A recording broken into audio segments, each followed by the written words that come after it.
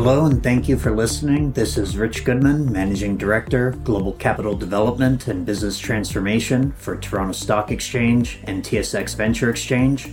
Welcome to TMX Presents, the podcast. This is where we have conversations with capital markets leaders and visionary investors from around the world. Today I'm speaking with Dietmar Neuhas, Senior Investment Advisor at Echelon Wealth Partners. Welcome, Dietmar. Good morning. So, Dietmar, you've been a wealth manager for many years now. Maybe you'd like to tell me how you first got into the industry. Sure. I started in the mid-'80s with an insurance company as an estate planner. Became an investment advisor a year later with a small boutique firm. In 91, I moved to a major bank-owned firm. In 2012, I formed a partnership with Dorothy Anna Orser at what became a predecessor firm of Echelon Wealth Partners, where we are now a team of 6. When did you first become interested in wealth management? Okay, I haven't thought of that for a little bit. When I was a younger buck, I guess that's when I first sort of felt compelled. I think it was just watching people, watching trends, trying to understand. And I know this sounds a little bit off the beat, but really, why is one kid wearing Pumas or ponies and the other kid is wearing Adidas? And sort of the price of that and the availability of that. So I started paying attention to that. I remember when I was younger going to shopping malls and just trying to observe those kinds of things. And then I started just to pay attention a little bit to the market. Also, my father was a miner when he first came to Canada. So he always had copies of the Northern Miner around. So I paid attention to it, but it was more as a hobby. My educational background is in psychology, so I guess that just sort of married it, my observations of people, and then just feeling a little bit keen on trends. You majored in psychology. Did you see yourself pursuing that at one point? Completely and entirely. What made you choose not to? Pure accident. I had met somebody who I was going to university with, and for myself, I had a fairly fresh face, so trying to be someone's marriage counselor when I looked like I was 12 or 14 years of age just was not something that was really going to work. And a friend of mine was doing interior design and worked for a small boutique firm. And that individual said, "Why are you doing this? Why don't you come be an investment advisor?" And my friend sort of said the same thing. He said, "Why don't you try this out?" He saw something in you connected to the investment industry. What do you think that was? This one isn't so much about a trend, but this was something that stuck with me quite a bit. I remember going to the shopping mall on either Friday afternoon or Saturday. It was a very small shopping mall with my dad. And there was this fish and chip store. And for whatever reason, I just started enjoying going there and spending some of my allowance money. And he would wrap I'd never seen this before, fish and chips in actual newspaper. And I just thought it was kind of a neat thing to do, and it tasted pretty yummy. And for whatever reason, I would be going, I guess, quiet times. Chances are, though, if I was observing it now, it's probably always quiet.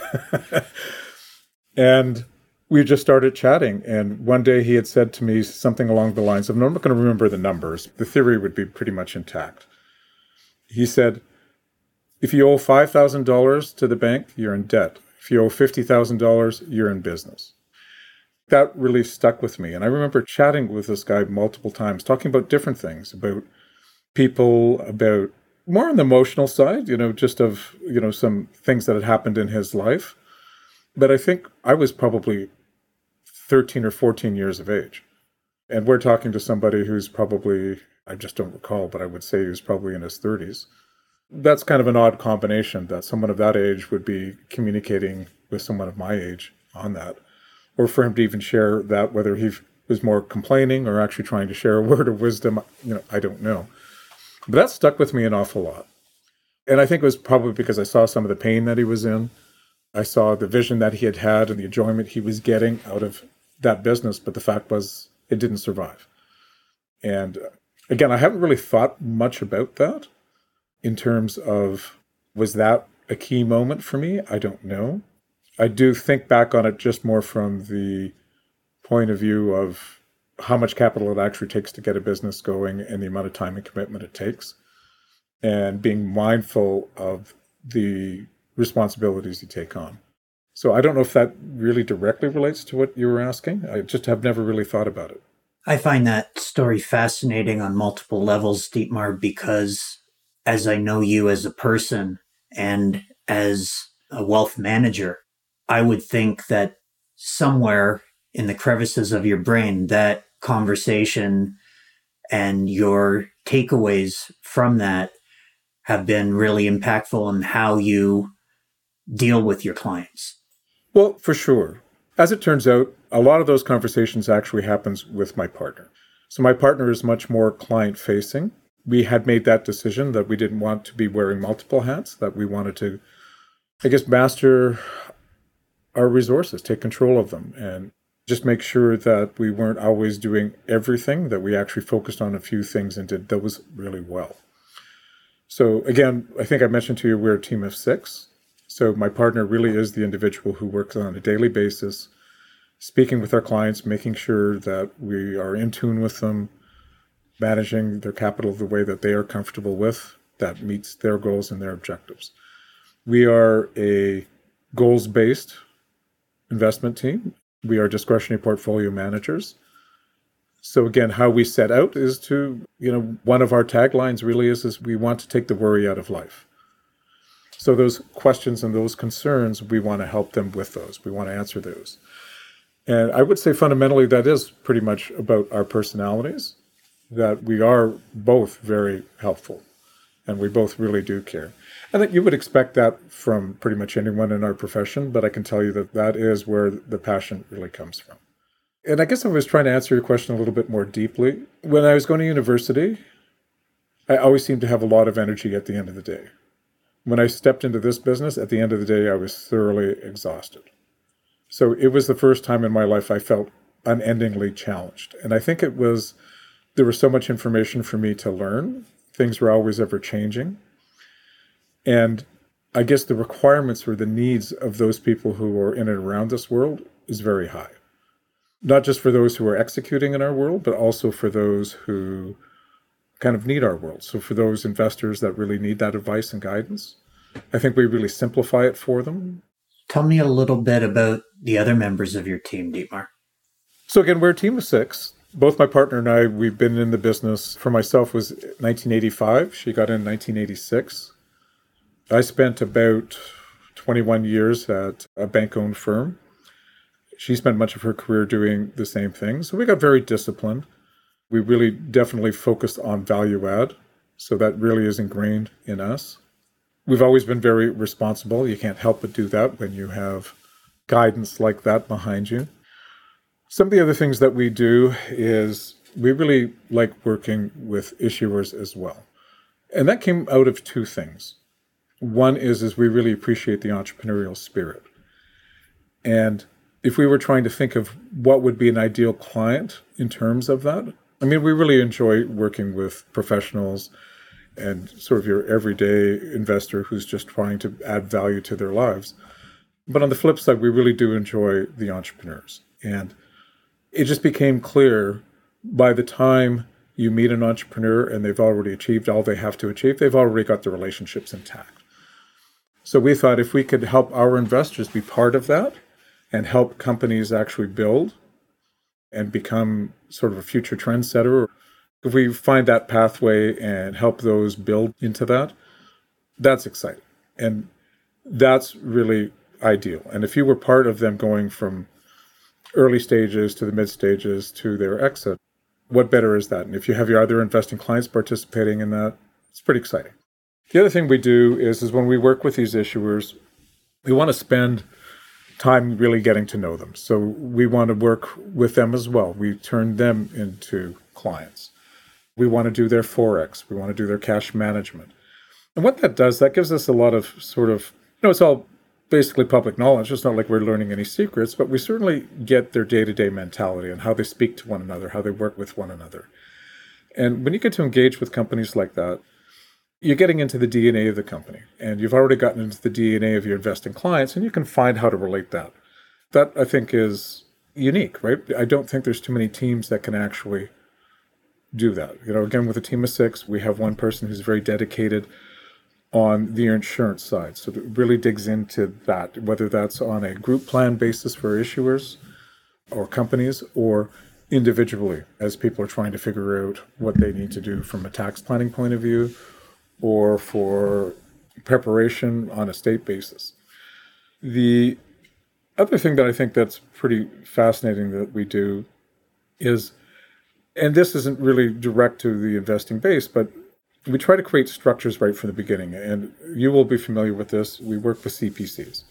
And the idea with that is trying to create an entity that has a nice, clean structure that will allow you to understand who owns what shares. Now, we're getting into something a little bit more complex, but again, because we get to spend time with various different groups, with different levels of expertise, dig in with the issuers, dig in with our client base, our investors, we just get that deeper understanding of what sort of is making everything move. You mentioned CPCs, which are capital pool corporations. Maybe for some of our listeners who are unfamiliar with that structure, you can give a brief description of what it is and how you participate in that structure. To be clear, we're not capital markets people. We have a team at Echelon that specifically is a capital markets group. We work with some external groups. But the idea, again, is when an entity is wanting to go public, and I think most of the listeners probably understand that part of it, there are multiple different ways of doing it. They could do a reverse takeover. They could do an initial public offering. And oftentimes there's these structures which can allow them to go public a little bit quicker, raise a smaller amount of capital, and start to build this over a period of time. Most companies who do initial public offering are scaled much larger. So, how do these companies that are starting off at 5, 10, 20, 30 million get that opportunity? And often that is by using a CPC structure or capital pool corporation. I know you're not part of the capital markets group at Echelon. However, you are an important part of the capital markets ecosystem in Canada. Maybe you can talk about how you interact with other members of the capital markets ecosystem, including the exchange. I think it starts with having your ear to the ground. And when I say that, it's not just ear to the ground in the industry or with what's happening with trends. It gets a little bit deeper because, again, we're really tuned into our clients, our investing clients.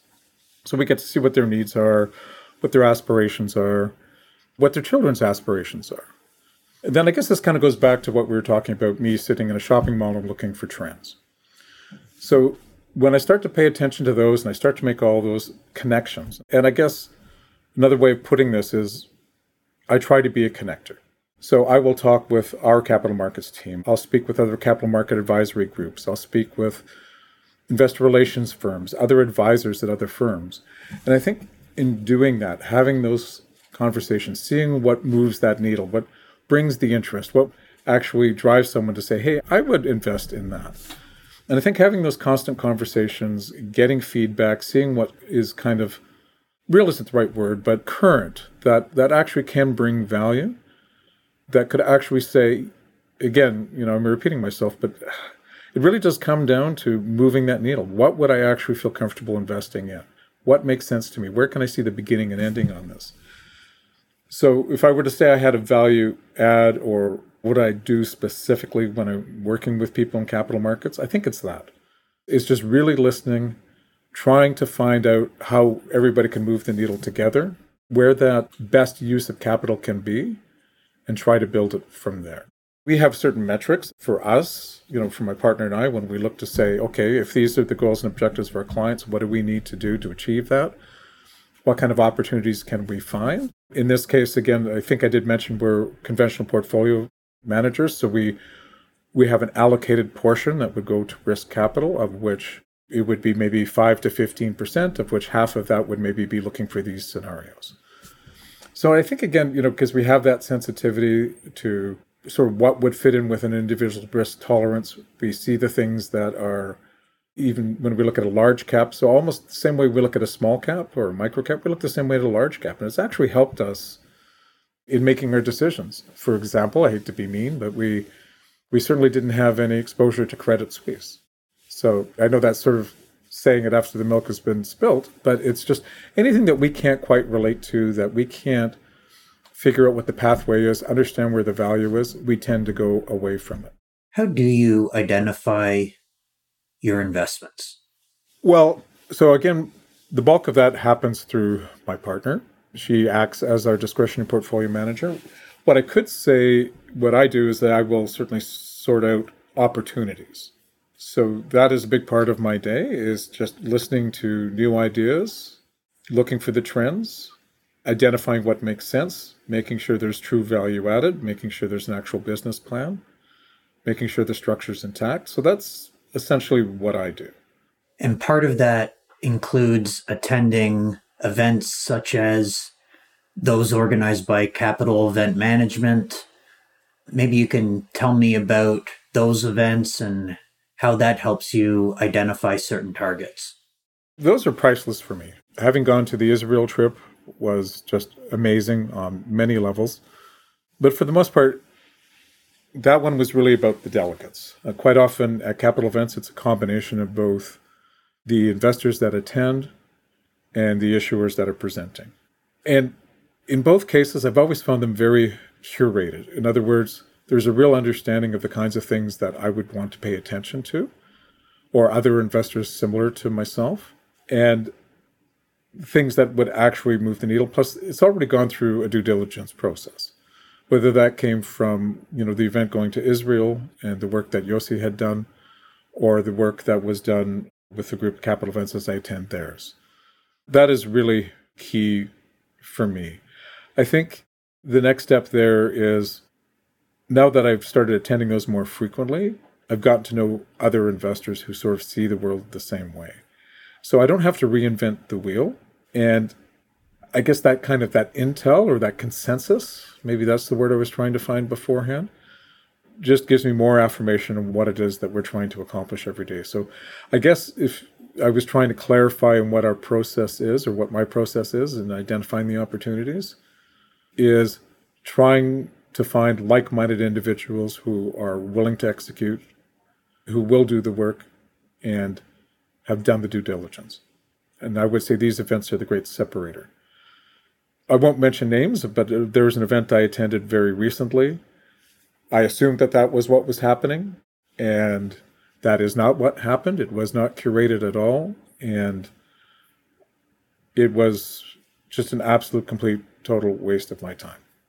The Israel event that you mentioned, just for our listeners, was an event organized by the Toronto Stock Exchange, where we brought with us about 17 investors, including investment brokers, family offices, angels, venture fund managers, as well as sponsored by Goodman's and Dumoulin Black, as well as MNP. The event was several days. We had 2 full days of intensive meetings with about 24 companies in Israel, really exciting companies, and 2 days of touring. Dietmar, don't want to get too personal here, but I know from attending that event with you, there were some emotional moments. Can you describe what that trip meant to you? Yeah, there were certainly emotional moments. First of all, being there was something special. The energy around it and the sheer beauty was extraordinary. What truly resonated for me beyond that were the quality of the individuals, the delegates that I was with. Apart from every single person, I got to know them. And I got to know them as people. I'm getting to know them a little further now as people and as business people. I think that shared approach, because of where we were in the location, it was just one of those places where you just tend to get true of heart fairly quickly. The opportunity to meet so many different companies or deal makers gave us kind of a joint purpose where we could sort of share our perspectives and identify our own approaches, listen to other people's approaches, evaluate that, and then try to come away with what the business opportunity really is or could become. So I think that was pretty much it. For me, though, it was life-changing. I don't recall ever having that kind of intensity in meeting that many quality people in an environment like that with so much that was going on in Israel as well. It was just, I may not have been comfortable with some of the valuations of the companies there, but every single one felt like a company, that they were doing something very creative. There was the will, the verve, the intent, and the energy to go do something. And that was very eye-opening for me as well. Thank you, Dietmar. For anyone listening that would like to speak with you or someone on your team and learn more about what you do, what's the best way for them to get connected with you? Well, we have a team email address. It's Neuhas at echelonpartners.com, ORSERNEUHAUS at echelonpartners.com, ECHELONPARTNERS. If it's someone who has interest in direct investing, DA would be the person that would be best to answer any questions. If it is something more with regard to an issuer and trying to understand the process for going public or raising capital, I can certainly assist with that. Well, Dietmar, it was a true pleasure speaking with you today. Thank you so much for taking the time, and I look forward to seeing you again in person. Right back at you. And thank you for listening to TMX Presents, the podcast. For investing and market information on TSX and TSX Venture Exchange, please subscribe to our monthly Investor Insights Report and our Market Intelligence Report by visiting tsx.com/MIG, that's MIG. And for more insights from capital markets leaders and my TMX colleagues, please visit tmx.com/POV.